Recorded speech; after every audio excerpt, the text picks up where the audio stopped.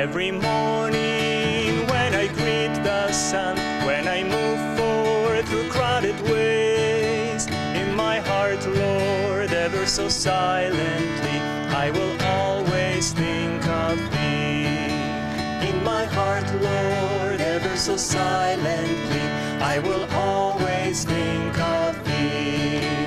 When I laugh, oh, and when I cry with pain, when my best friends misunderstand, in my heart, Lord, ever so silently, I will always think of Thee.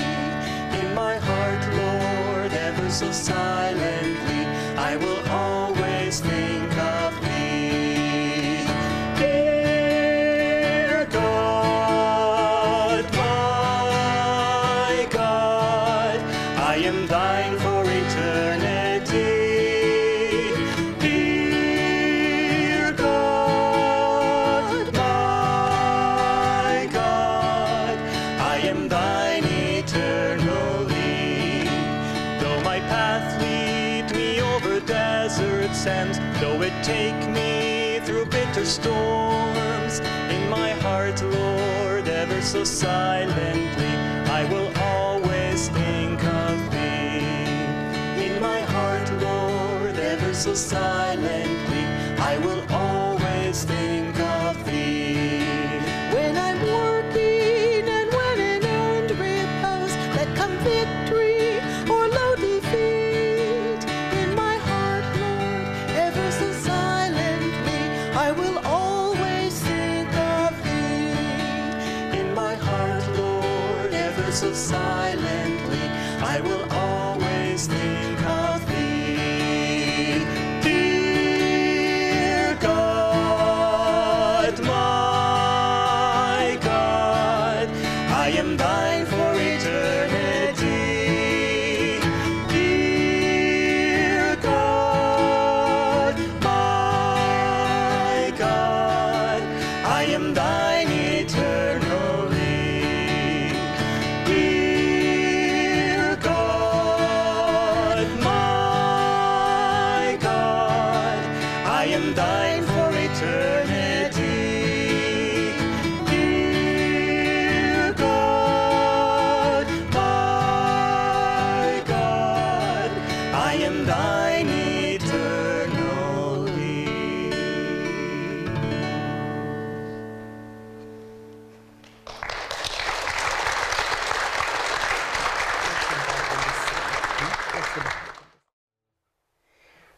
Lord Most High, our Heavenly Father, all our lives we dedicate to Thee.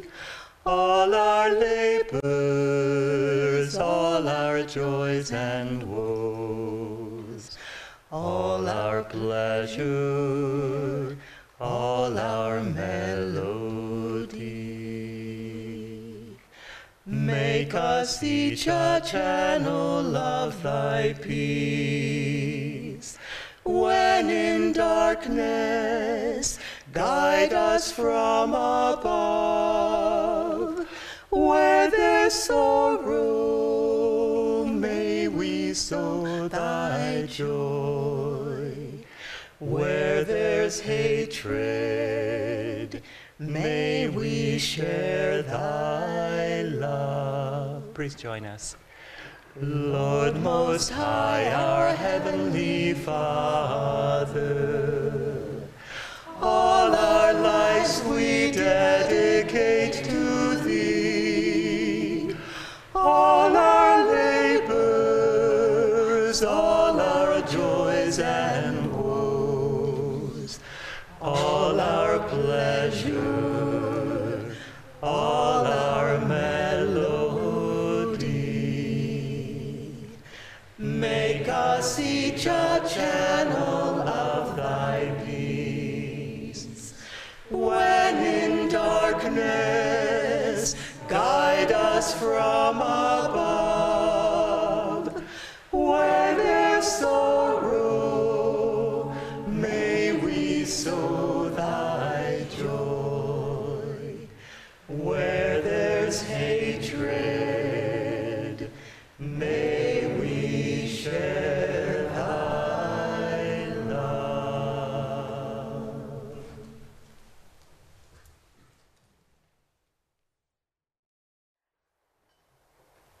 We are discussing this morning seeing daily life with uplifted consciousness. And my name is Nayaswami Nirmala, and I'm joined by Nayaswami Padma and Nayaswami Narayan.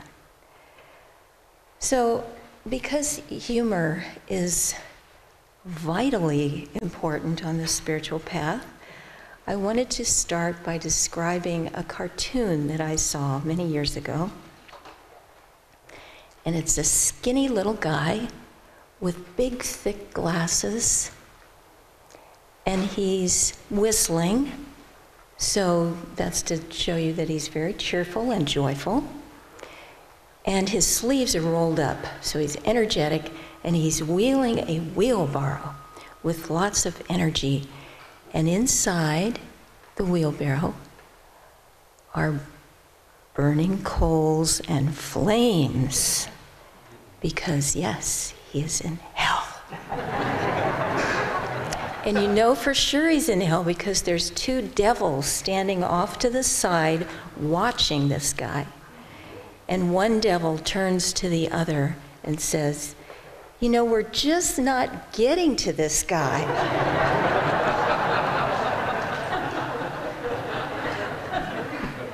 And how is the little guy doing it? How is he staying energetic and joyful and cheerful in hell? Well, Davy, in a recent talk, talked about seeing with the eyes of God. And that's what we need to do, and that's what the little guy is doing. He's got the glasses. He's seeing through the lens of the teachings. He's seeing through the lens of all these gifts we have been given for ways to uplift our consciousness. So he's probably thinking, I doubt if the cartoonist thought that the glasses were the key to this, but anyway, the little guy is probably thinking, okay, here I am in hell. What better place to burn off karma? So let me get this done, and then I'll be with God. That's the way of the devotee. That's the way to see with the eyes of God. So Lahiri Mahashaya said that Satan is all around our minds. So we have to be careful what we put in there and what comes out. There's a story that Anandamoy Ma used to tell.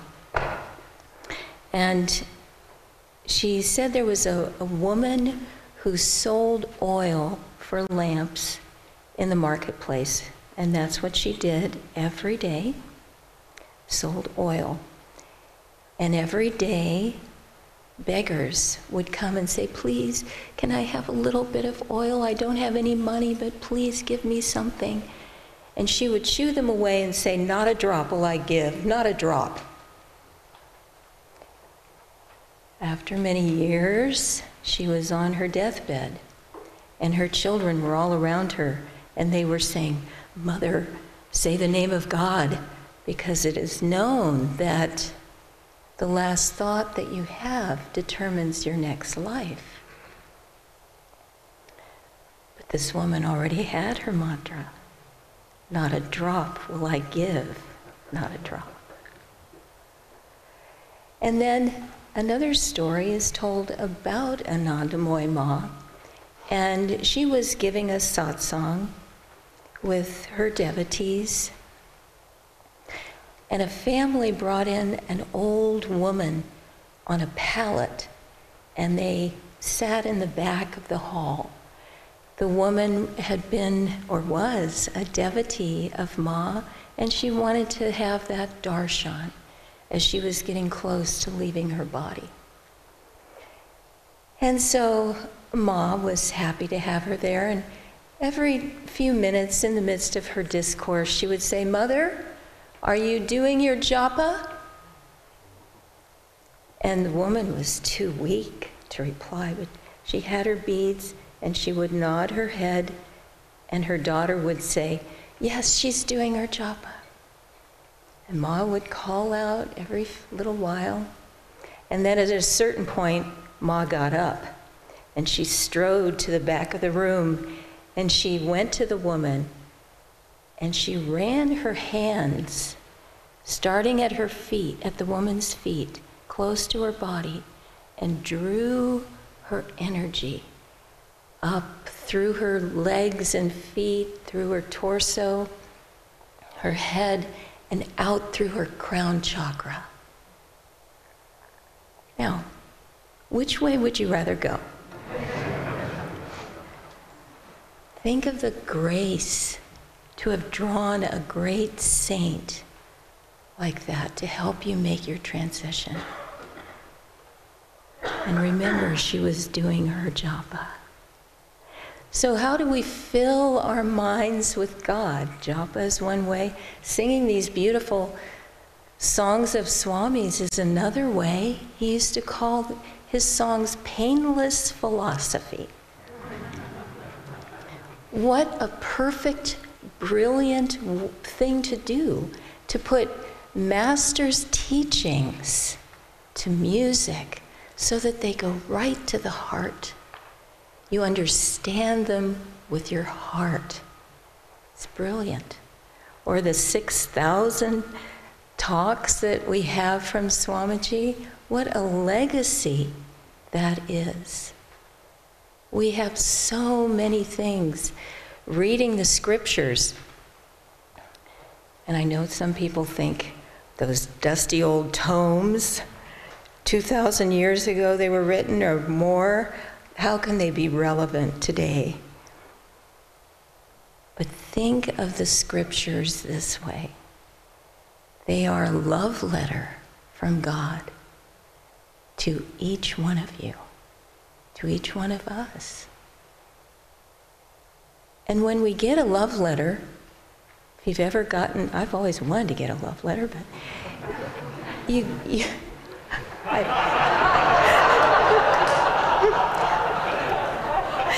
I have gotten some wonderful love letters. That's okay. I didn't mean to say any of that. But when you get a love letter from your beloved, do you just go, oh, I'll read it sometime? No, you tear it open. And you glean every bit of sweetness that you can. You read between the lines. You read it so often that you memorize it. And that's what is there for us. Every time we have a trouble, a worry, we need to know what direction to go in, what to do, how to respond. God is there. He's saying, and He will guide you. He will guide you to where the answer is. So trust in that. Go with that. It's such a blessing. And then there's the lives of the saints. Talk about action adventure. The lives of the saints are thrilling. It's better than any Hollywood blockbuster movie. I'm wondering if I have time to tell you a quick story about St. John of the Cross. Okay. He's one of my favorite saints. And he was a contemporary of St. Teresa. He was much of Avila, and he was much younger. But he was very inspired by the reforms she was doing with the Carmelite nuns. He was a Carmelite monk. And so he was wanting to do these reforms in his monastery, and his fellow monks didn't like it. They thought their freedoms and privileges were being impinged upon, and they were very angry about it. So they captured him. They held him prisoner in a tower prison cell for 9 months, half starving him, hardly any water. And then they got really angry after that because he wouldn't recant. And so they started pulling him out of his cell every night, berating him, beating him, and then they'd throw him back in his cell. And his cell had bars on the windows. It was way up high, very small, just a few rags on the floor to sleep on. And what did St. John do every night after having been beaten up? Did he think, oh, my poor body, oh, I'm so betrayed by these people who were once my friends. This is so horrible. Why is God doing this to me? No. Every night, he mentally composed another stanza of his spiritual canticle, one of the most mystical and beautiful poems in any language. And this went on, this beating and writing stanzas and memorizing them so he wouldn't forget them. This went on for 17 nights. And at the end of the 17th night, after he had finished his spiritual canticle, his little room was flooded with light. And there stood the image of the Divine Mother, the Virgin Mary, in light and beauty. And she said to him, "Get up and get out of this place." And he leapt up with superhuman strength. After all he'd been through, he was athletic, he had energy. He went over to the window and he bent the bars out of the way. And he took those rags he'd been sleeping on, he tied them into a rope, tied them to the bars of the window, and lowered himself out into the blackness. He couldn't tell how far up he was. He couldn't see anything. But he went down the rope, and the rope was short. He didn't know how far it was to the ground. All he could do was trust. He let go of the rope. And he fell and fell and fell onto a pile of very soft garbage. And he startled a dog who was trying to find something to eat. And the dog took off, and John followed the dog. He didn't know where to go, he followed the dog. And he heard behind him that the monks had realized he was gone. And they had lit their torches, they were angrily shouting, and they took to the streets, and they were going to find this man, and God knows what. But John was following the dog, left and right and around. And finally, the dog scrambled over a little stone wall. John went after him and scrambled down and laid on the ground in a little courtyard. And he didn't know where he was. He was trying to catch his breath. He heard the angry mob following him. And then he heard women singing. And he couldn't make out what they were singing about, but he went a little closer, and they were singing to God. And then he realized that of all the places on earth God had led him, he was in a reformed convent of St. Teresa. So he was safe. Now, wouldn't you like to watch a movie about that?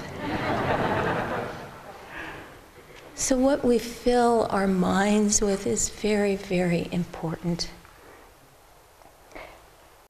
So I just have a few minutes left, so let me tell you something not to fill your mind with. And I have a lot of personal experience with this. So I saw something on the internet the other day, and it was a picture of Abraham Lincoln, who I greatly admire, with a quotation from him next to it. And the quotation was signed Abraham Lincoln, 1868. And the quotation read, "Don't believe everything you read on the internet just because it has a picture with a quotation next to it."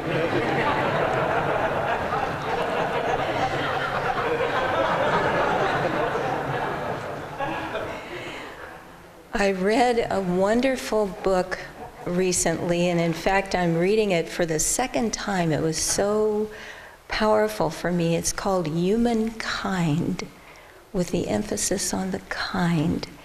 And the subtitle is A Hopeful History by Rutger Bregman. And in this book, he meticulously researches all these myths that we have as humanity about ourselves, and he debunks them. But I'm going to set that aside. You have to discover that for yourself. But the other point that one of the other points that he makes is that the news, well, it's not a love letter from God. The news is something that we can get addicted to, for one thing. We can get addicted to emails and text messages and all that. There's a little dopamine hit that goes into the brain. Oh, I have a text. Let's see what that is. And so it becomes addicting. And we think, according to Bregman, and I feel this way, we think that we're attuning ourselves to reality by watching the news. And I never paid the slightest bit of attention to the news until 2016. And then I started following it religiously. But what I found is, and now they have a term for this, what I found myself doing is called doom scrolling, where you just read downer after downer after downer article that just sort of freezes your mind. And we have to realize, as Bregman points out, that the news is based on sensationalism because that's what sells. And so we think we're tuning to reality, but really we're getting a skewed perception of the truth. And he says to read not just the left or the right, but read something that's more nuanced. And he says to control the amount of time that you spend on that. So I had an experience. We have this new Forest Hermitage in Ananda, Sacramento. And we were up there, Dharmadas and I, getting ready for a retreat day coming up. But I got hooked into doom scrolling. And I was just thinking how terrible the world was and how awful life was on this planet, and just on and on and on. And I was starting to get that I was being manipulated somehow. And so I put it down, I got up, and I went outside, and I started working. By the way, when you're scrolling through your emails, this is not exercise. It's very important, if you want to keep your consciousness uplifted, that you work. Move energy through your physical body. Anyway, so I was doing this, and this little cloud was around me. And finally, I stood up from what I was doing just to take a breath. And the sky was blue, and the breeze was blowing in the trees, and it was beautiful. We have been manipulated. And I realized in that moment that the more we think how horrible all these circumstances are in the world, and they're heavy duty. A lot of them are very serious. I'm not making light of it. But the more that we put out that fear and depression about it, the more that's what manifests. Bregman calls it, like you have a placebo, he calls it a nocebo. So the more you think something, that's what happens. So we don't want to do that. A gathering like this, and all of you online, this is how to live your life.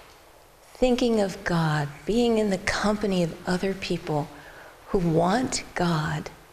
That's the way to live.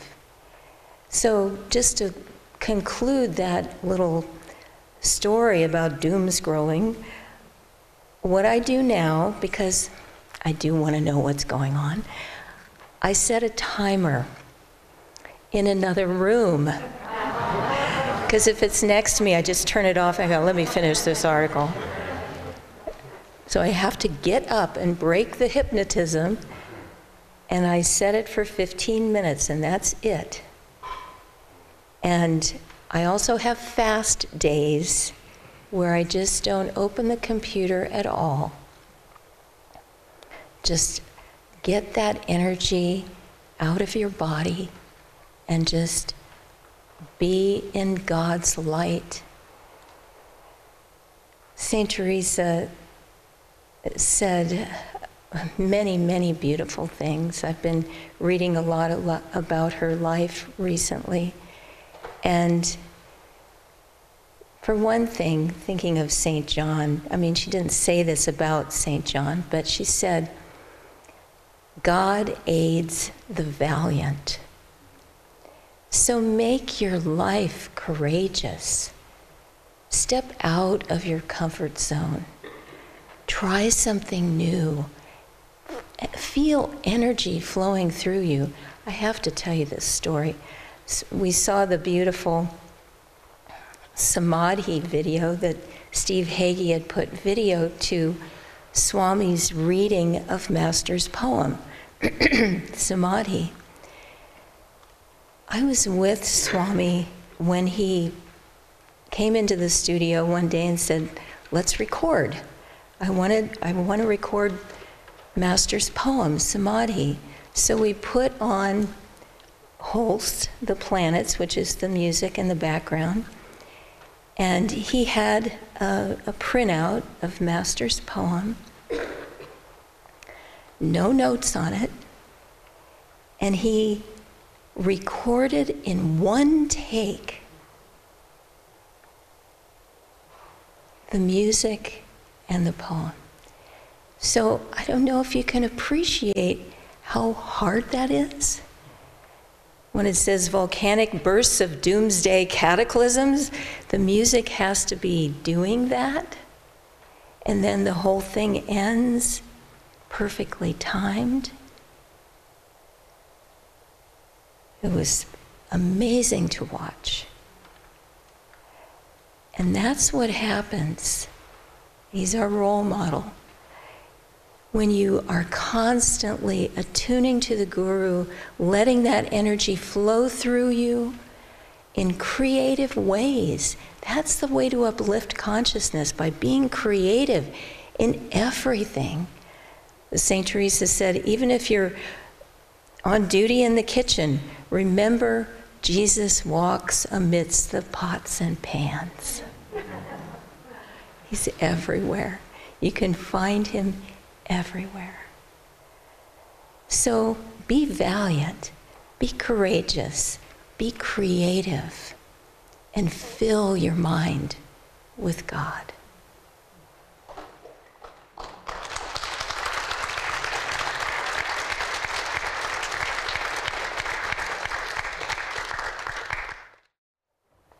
Good morning, everyone.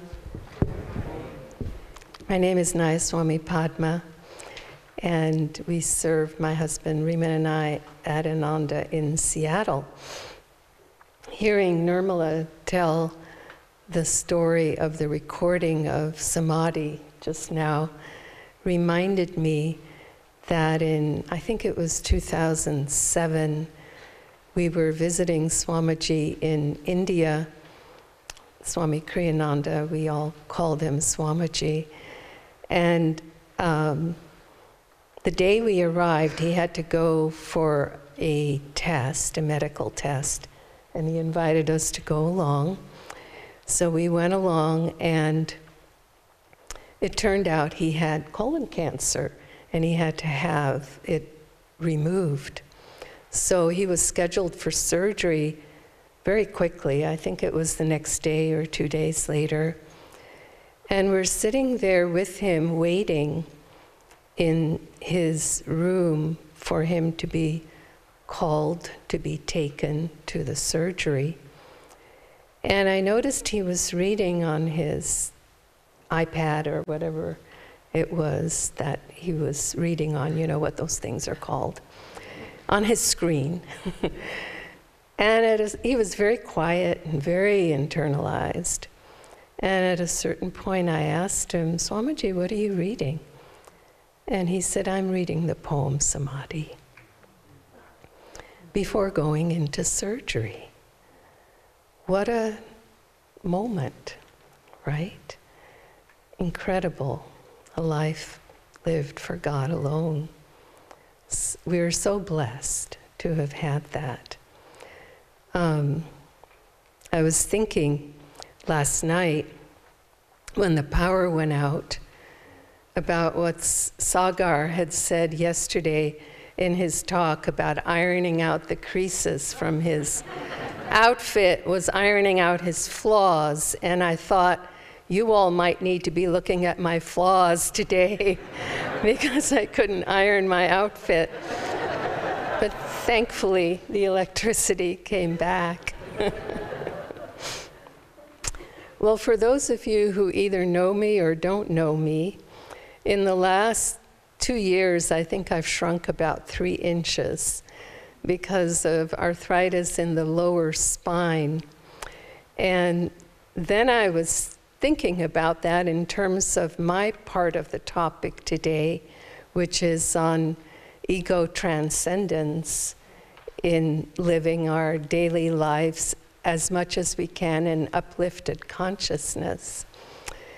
And I was thinking, if the Yogananda says that the spine is the highway to the infinite, I got a shortcut.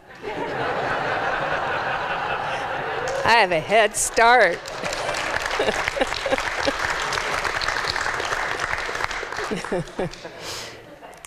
And then I was thinking about it a little further with Murli's story the other night about the Mahamrityunjaya. He was talking about the god of death, Yama. And it made me remember that early on in my time at Ananda Village here, this is my birthplace, Ananda Village, I remember being at a satsang with Swamiji where we could ask questions. And I asked him, is all fear rooted in the fear of death? And he said, no, all fear is rooted in ego. And that was a real eye-opener for me. I'll never forget that thought because it has informed my understanding of so many things in the day-to-day life of trying to live a life for God alone. And then I remembered that when Swamiji ordained Riemann and I and a few others as light bearers on this one particular day, he put one hand at the medulla and the other at the spiritual eye for us as he was blessing us and ordaining us, and he was rotating them. And I could feel that he was trying to send my ego towards my spiritual eye, loosening it. And I realized, you know, we do this in our energization exercises every day, don't we? We do this. And all of Yogananda's meditation techniques, all of them involve keeping our focus at the spiritual eye, magnetizing the energy up the spine and to the spiritual eye. And that's what he was symbolizing, actuating in that blessing for us. And another thing he said, which was much later in life to us, was one day he was sitting there with a few of us, and he said, I can now see where on the spectrum from the medulla, the ego, to the spiritual eye, your ego resides. Just in this little, this is really where liberation takes place, right here, from the ego to the spiritual eye. And recognizing that we are somewhere on that spectrum, all of us, because if we're practicing meditation, if we're practicing asanas, yoga, we are lifting the energy up the spine. Many of us are spending as much time as we can in those higher chakras. That's what the techniques are intended to do. And so we're on this short little journey at the end. That's why Yogananda says that if you even want to know God, you're almost there. You know, we're on the home stretch. I like to think of it that way. I want to read the affirmation that Jyotishan Devi sent that went along with this topic today. It says, though my spirit soars in the skies of consciousness, my feet and hands labor here on earth to make truth real to all. Well, we try to have our spirit soar in the skies of consciousness. We all valiantly work at it on a daily basis, hopefully on a minute-by-minute basis. But in reality, we're on this earth plane, we're dealing with our egos to various degrees. And so how do we do, as my husband likes to say, both and? How do we, live in these egos, which Jyotish described beautifully on Monday, that we have to have them to a certain degree to function and to even start on the spiritual path and put our energy there. So it's not that they're bad, our egos. It's just that we want to put King Soul in the driver's seat of our car and put the ego in the back seat where it belongs, rather than the other way around. And all of our spiritual lives, our selfless service, our meditation, is all designed to, bit by bit, help to make that transition while we're driving at the same time. That's what's happening energetically. And I'm always drawn to Swamiji's books. They're in my DNA. And this one, Sadhu Beware, he has a whole section on ego transcendence. I think it's 39 little points about what it means to transcend our ego. And it's not deep philosophy. It's simply, I'm going to just share two of them to give you a taste of what it means to do it in our day-to-day lives. He says, when someone has a good idea that you've had already, it will help you in practice of humility to tell yourself it's the idea that counts not the person who had it. Reply simply, therefore, "That's a good idea. Let's give it a try." Another one, if someone scolds you for something you didn't do, you may see some good reason for letting him know that you're not guilty. If it doesn't really matter who did it, however, you will gain more spiritually if you say nothing. Well, these things are harder to do in our day-to-day reactions in life than, we give credit to ego for. It's a tough battle, but they're wonderful. I really recommend reading it and meditating on it and keeping it in your consciousness so that when we do these things just automatically, reactively, we can at least catch our mistakes through the reflection of, reflection of our meditation, which helps us to see, oh, that didn't feel right. That didn't feel very good.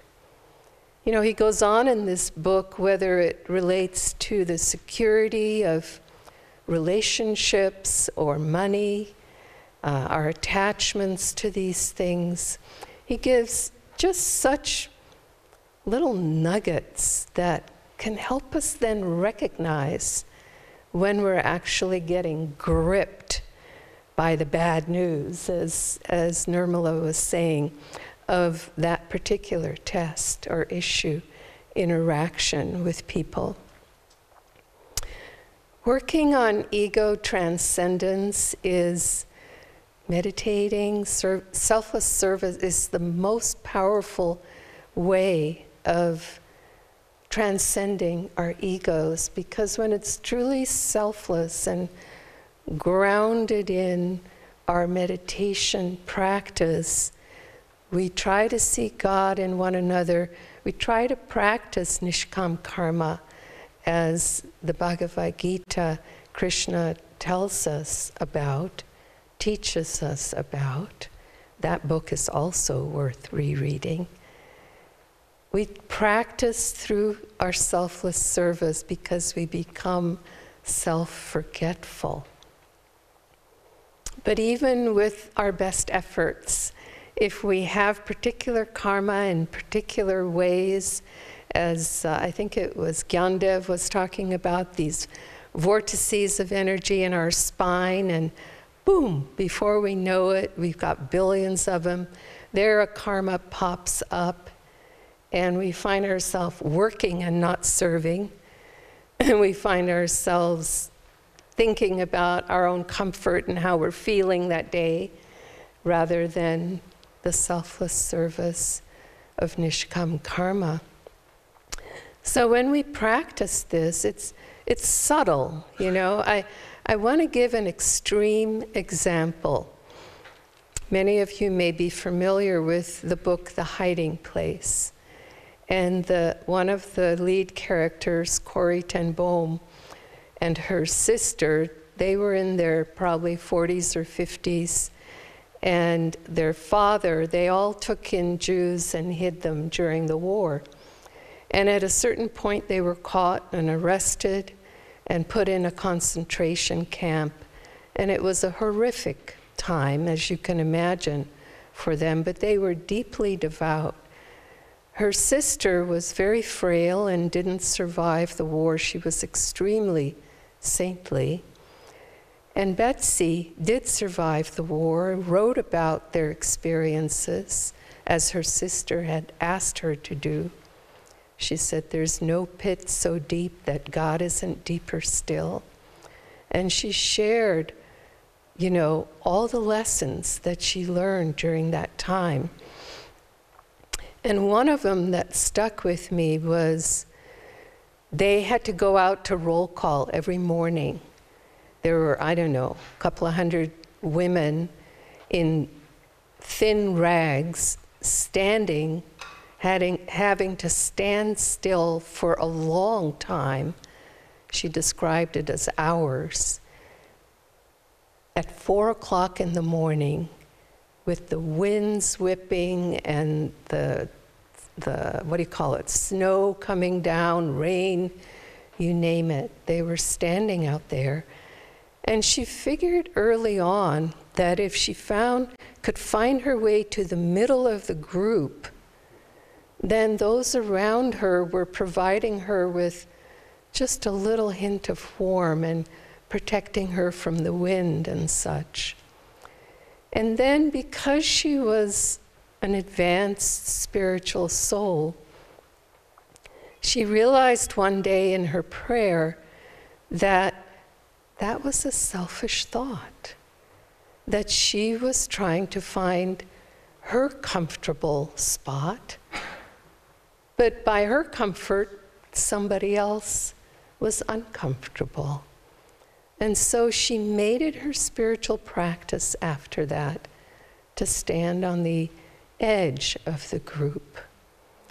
And it's an extreme example, but it just shows how nuanced and subtle our spiritual lives are if we begin to reflect on every action, every situation. There isn't one situation in our lives that doesn't have the thumbprint of God on it, God's hand in it, and that also doesn't have the thumbprint of our karma and our ego in that moment in it. So being able to discern, again, discernment comes through meditation and selfless service. We begin to see, we begin to reflect, we begin to recognize when we're acting out of covenant with our ego, with our soul nature, with God. And so we begin to discern when we're a little bit off. And then for the devotee, as Nirmala was saying, we want to find freedom in this lifetime. Let's deal with it. Let's shine the light on it, and let's work on it. You know, I had the great blessing of working closely with Swamiji for many years, and having lots of time to be with him in small groups or privately, or going on vacation together. And I remember one vacation in particular, you know, all that time he was helping us. I used to call them ego neck adjustments. Well, let me put it this way. When I used to go to a chiropractor before arthritis, I liked crackers, you know. I liked it when I got a really good adjustment and my spine would line up again, and even if it hurt for a minute, it felt really good after that. It was all better. But I have friends who like to go to these no-touch chiropractors or these slight touch chiropractors. And I realized those are all the ego adjustments that we get in our lives. We get the big cracks, and we get the little no-touch. We have to really look for them to be able to recognize them. But on this particular trip, we went to Sicily with Swamiji, Riemann and I, Asha was there, and I don't think I could do anything right. I was just getting raked over the coals constantly about everything. Every word out of my mouth, every little personal habit that I might have had, you know, whatever. It was not right. And that was not like him. He didn't normally go to quite that extreme with us. But on this occasion, that's just what it felt like. And then towards the end of the trip, I was sitting in a restaurant with him, And we were waiting for Riemann and Asha to arrive, so I was alone with him. And he starts to tell me this story about Master Paramahansa Yogananda in his guru's ashram, Sri Yukteswar. Yogananda talks about that in his autobiography. He talks about how intensely Sri Yukteswar disciplined him and trained him, but he also said he didn't mind it because he knew that Sri Yukteswar was trying to destroy any vestige of ego that remained. And so in this story that Swamiji was sharing with me, he said, Master was in Sri Yukteswar's ashram. This came out of the blue. He just started telling it. He said, and at a certain point he was serving Sri Yukteswar and his guest some refreshments, and he tripped. And he spilled things, and he sort of caught himself. And Sri Yukteswar started laughing at him and then scolding him for being so clumsy. And Yogananda told Kriyananda that he reflected instantly that that wasn't Sri Yukteswar's nature to do it that way, that he was only trying to have him understand, have him transcend his ego, any vestige of ego that remained. And of course, all of this was for our benefit. But this is what Yogananda was saying to Kriyananda. And then that was the end of the story. He never connected the dots. He didn't say, and this is what I've been doing with, He just told the story. But of course, it helped me to see and understand what was going on. This ego needs a lot of refinement. There's just a small handful of times through the years where I got real cracks, from him. And I remember on one of those occasions telling Riemann, I think he thinks I'm made out of steel. And then I thought, I am made out of steel. Our egos are made out of fortified steel. They're like these columns of billions of karmas through millions of incarnations, and it takes a sledgehammer sometimes to just sort of get through it and whack it a bit. And so this is a blessing. Ego likes things fixed. It doesn't like flexibility.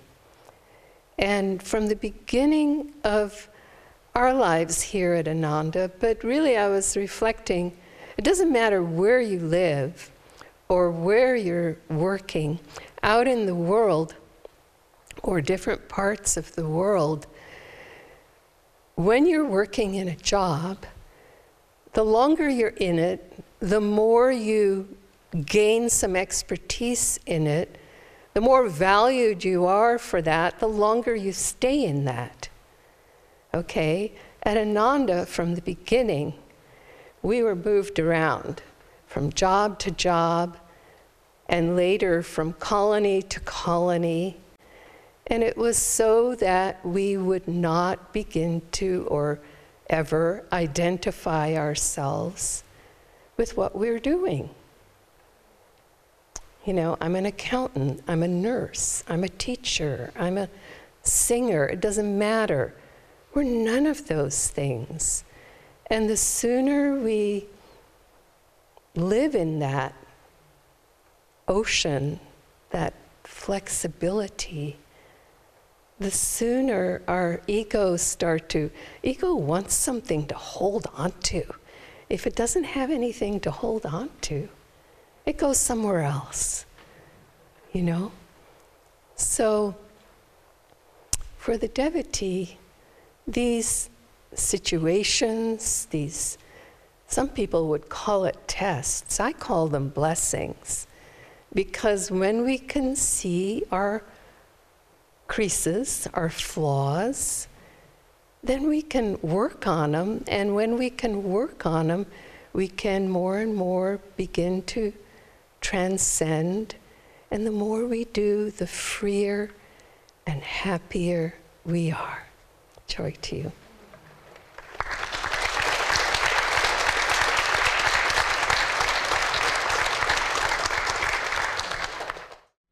Sundara was not able to join us today. He was going to talk on energy, so he asked me if I could give us a little bit of energy, so I'm going to invite us to stand and act enthusiastic, even if you don't feel enthusiastic. I am awake and ready. I am awake and ready. I am awake and ready. I am positive, energetic, enthusiastic. I am positive, energetic, enthusiastic. I am positive, energetic, enthusiastic. I am master of my body. I am master of myself. I am master of my body. I am master of myself. Irish Spring commercial. Awake, rejoice, my body cells. Awake, rejoice, my body cells. Awake, rejoice, my body cells. Be glad, my brain. Be wise and strong. Be glad, my brain. Be wise and strong. Be glad, my brain. Be wise and strong. Awake, my sleeping children, wake. Awake, my sleeping children, wake. And while we're standing, just one experiential breathing exercise, the circle of joy. So I invite you to inhale, and then exhale. You can bring the hands out in front, and you can inhale above. Exhale, circle that light, that joy, interlace behind the back, draw their shoulders down. And then as you exhale, circle, and one more time. And above you, around you, and behind, and coming back to your heart. Thank you. And I'd like to invite Ramesha and Bhagavati. No. I lost Ramesha. We'll do it later. Have a seat, please. We'll do it a cappella. I wanted to share with you one of Swamiji's children's songs. So if you know this, you'll get it. It's very simple. It's called Sing. Here's Ramesha.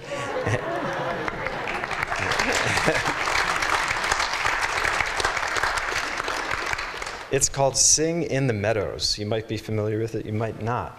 And the lyrics are up on the screen. Fratello, do you need the chords? No. Oh, perfect.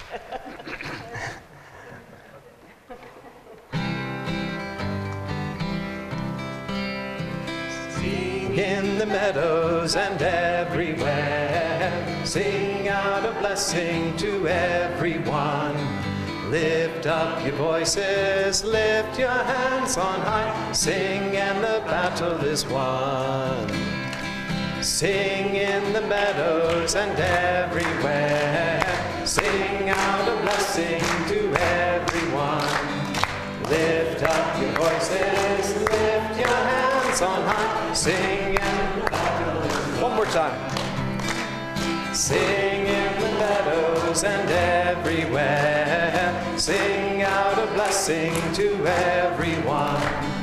Lift up your voices, lift your hands on high. Sing and the battle is won.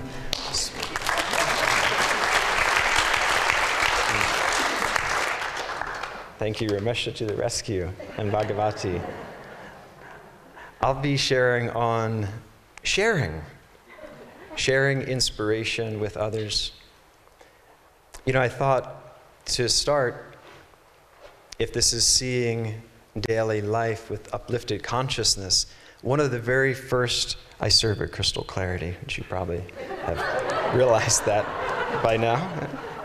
But the first reading of the week, Nayaswami Ananta, at the end of Monday morning meditation, read from Swami Kriyananda's Living Wisely, Living Well. And it is, if you want to enjoy life, take yourself less seriously. And I love that. Because I have perhaps a way of sometimes being Inspector Clouseau. If you're not familiar with that, he's this detective that sort of can't really figure the crime out, but somehow he makes a mess of things. I do that sometimes. But we can have fun with it. And I wanted to share a story. Dharma Devi and I, as part of our service in Los Angeles, we have the Art and Science of Raja Yoga series. And one of the classes is on the topic of yama. And this is the power of self-control.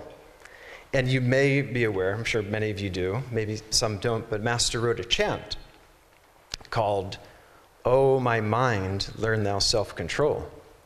So I was very inspired to learn this chant.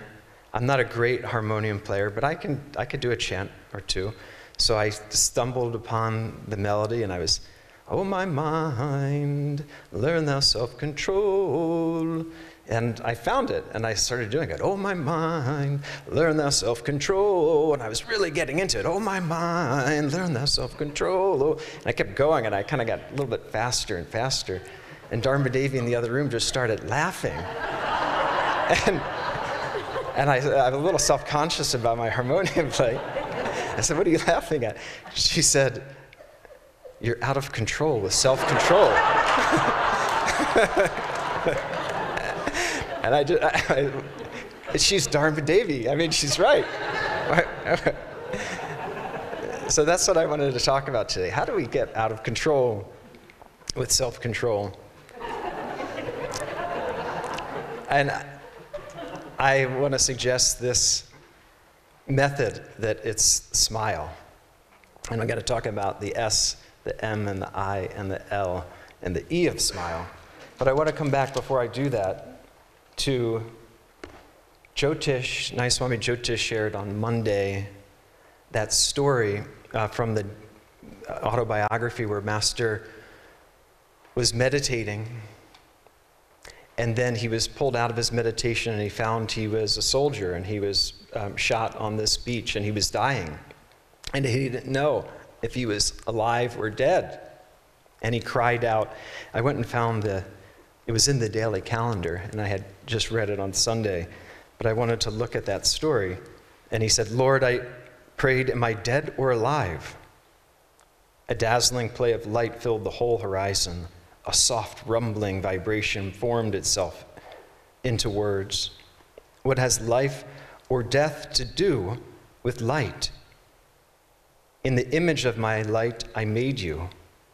The relativities of life and death belong to the cosmic dream. Behold, your dreamless being. Awake, my child, awake. I love that.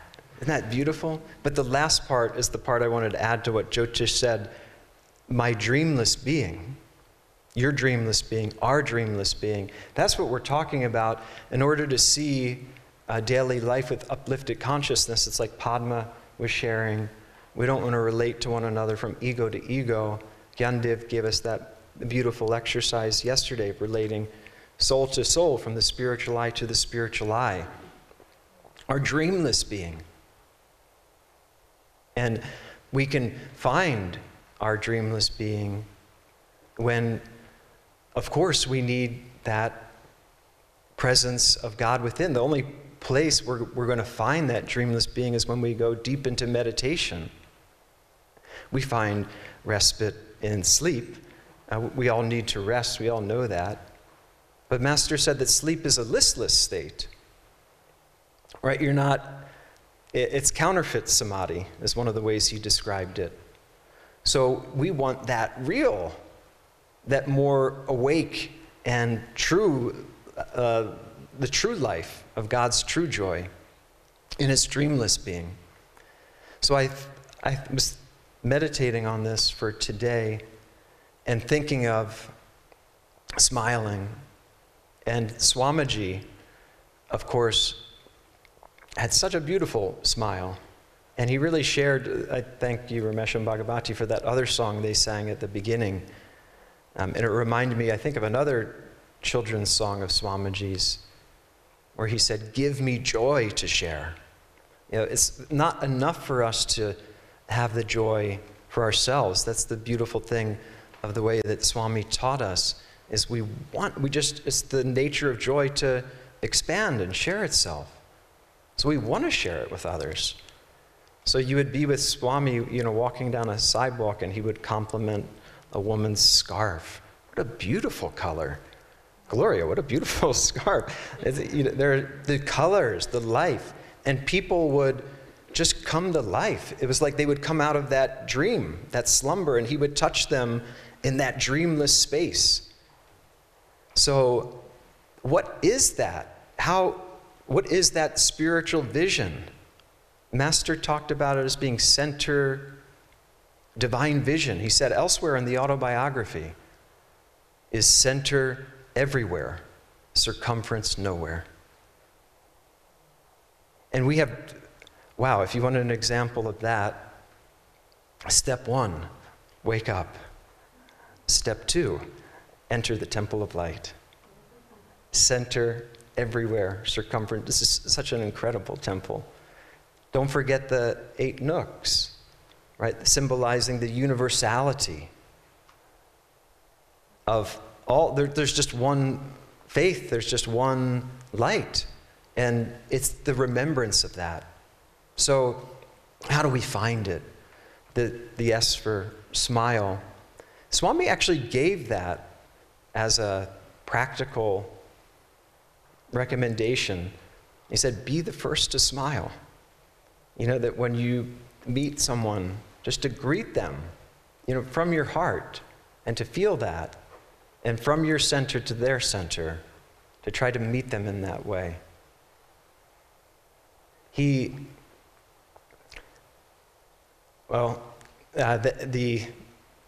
M for within the smile, I was thinking of music. And his music is so powerful. Nirmala was talking about it. It's so beautiful because it reminds us of that dreamless place within us. And the real music, of course, though, like Master said, it's not the songs that we sing, it's not the chants, it's not the Om. It's the real chanting is the vibration of our very being. And so anytime we're with anyone, we can share. We don't have to say anything. Our dear friend Sam Podany, who just recently left the body, was a great soul, disciple of Master through another direct disciple, Dr. George. And he said, no matter where you are, whatever position you are in life, you can just silently radiate love and joy. And you don't have to make a big production out of it. Sam had a really funny sense of humor. And he said, I tell you, that's Swami Kriyananda, unbelievable. He said, I'm reading his book of letters, In Divine Friendship, and I can't believe it. The patience, the wisdom. He said, if people ask me, I would just say, figure it out yourself. But Swami had that, was one of his gifts. He had the patience I always loved that way Swami described love. He said, love is bliss in motion. And that the 3 vibrations that Master most emanated, Master said, were love, joy, and wisdom. And we think about those as separate, but they're one. Because the love is God's bliss in motion. And the wisest thing is to share that.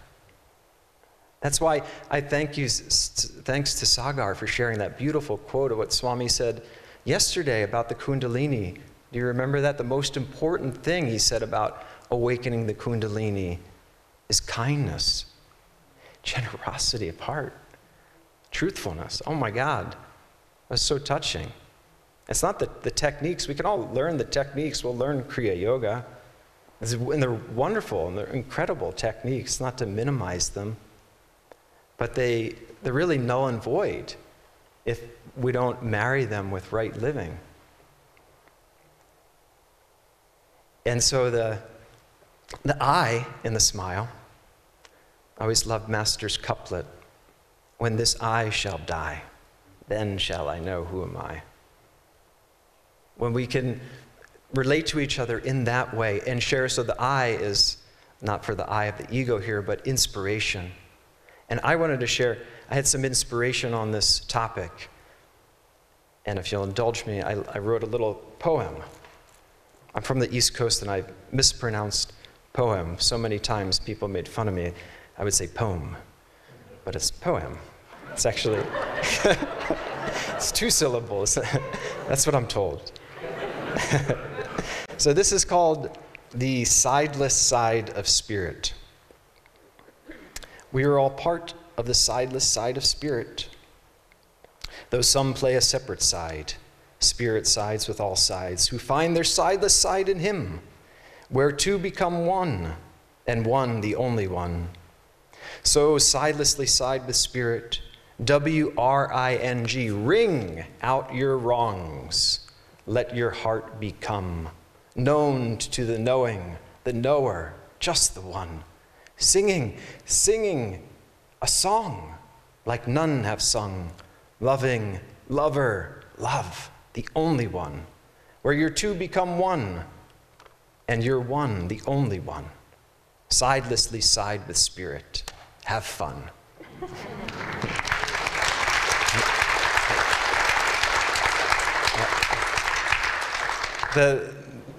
There are thieves, though, that Master talks about that we have to be on guard in our quest for self-realization and holding it, like Swami said, it's like a garden that we're tending or a baby that we're raising. And one thing that he talked about that I stumbled upon for the topic from How to Be Happy, he said, your individual happiness depends to a large extent upon protecting yourself and your family from the evil results of gossiping. See no evil, speak no evil, hear no evil, think no evil, feel no evil. Most people can talk about other people for hours and thrive under the influence of gossip, like the temporary influence of intoxicating, poisonous wine. Isn't it strange that people can smoothly, joyously, and with caustic criticism talk about the faults of others for hours, but cannot endure reference to their own faults at all? It's strong medicine, like Padma said. Sometimes we need this psychological blow. What did Sri Yukteswar said, right? He popped, or Master said that of Sri Yukteswar, for every psychological blow he dealt my jaw, I am ineffably grateful. And if we take this wisdom from our Master with gratitude, that's one of the keys for us. So smile, music, inspiration. L is for laughter. And this is something many of us, I'm sure those in our music ministry have played, and many of us have heard Swami song. It was at the concert last night, The Secret of Laughter, right? I've heard that song many times, but I was actually floored when I heard the lyrics and I started to pay attention to them. The secret of laughter lies in the laughing, not in the search for joy. I had never paid attention to that. And I actually did a double, and I had to go and look it up. Did Swami really, wait, was that right? Yes. Because we're so programmed, right? We've got to we're struggling, we're striving for it. But the secret is just living in it, being in that joy. So I wanted to share with you, our tech team is going to cue this up, where Swami gave a discourse in Los Angeles about the secret of laughter. The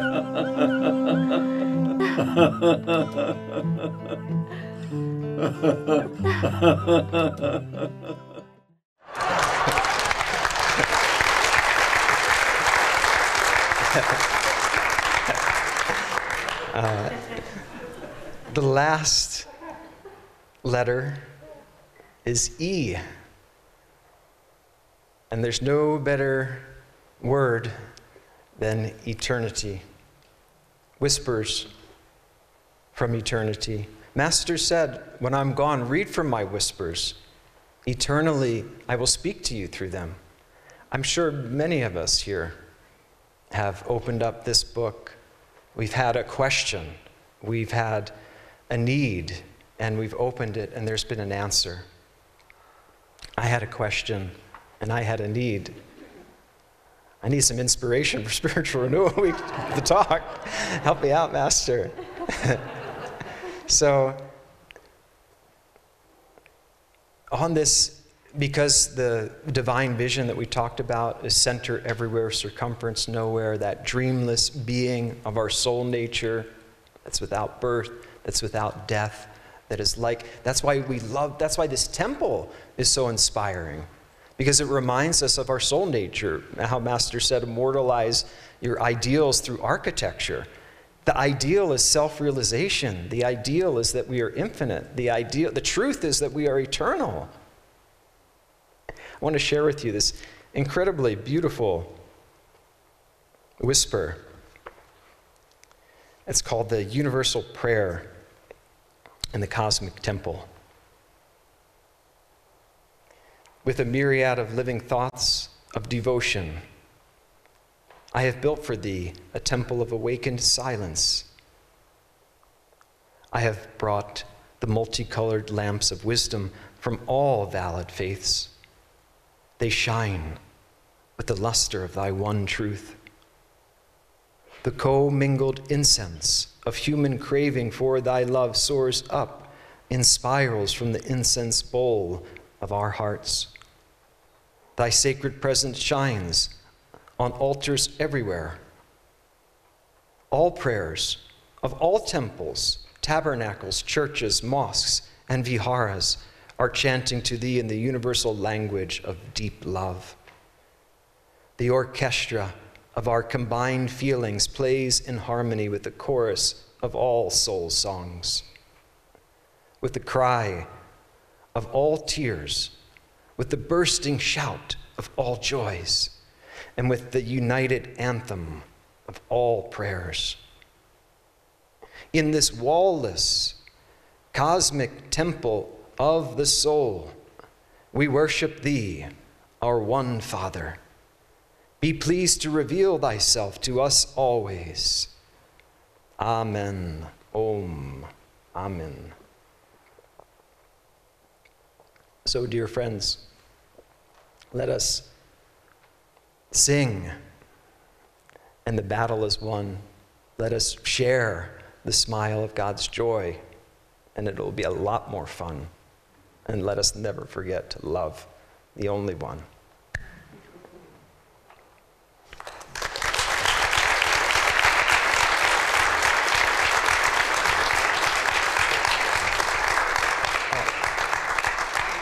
Before we have our break before meditation at noon, I'd like to ask your support of another blessing, just like we're sending out blessings for the fire here. We also have a fire, as we know, in the world of anger and fear and all these negative emotions that are swirling. And we need to spread God's light, Master's love and joy ever more deeply and broadly. And along those lines, Crystal Clarity has been collaborating with Ananda India to make all of Swami's books, music, audiobooks available around the world. You would think people in India could just simply buy The Essence of the Gita, the audiobook, but technology being what it was, there's challenges. So we are in the process of, it's happening today, of upgrading our website so that no matter where you are in the world, in India, our devotees in South Africa, Singapore, wherever, they could buy Swami's music, download it, buy an audiobook in their local currency and in a price that's actually reasonable for their local region. So I would love to ask us if we could just send out 3 ohms for this and also for the fire, thinking that they're really one and the same because consciousness and thoughts affects the physical plane.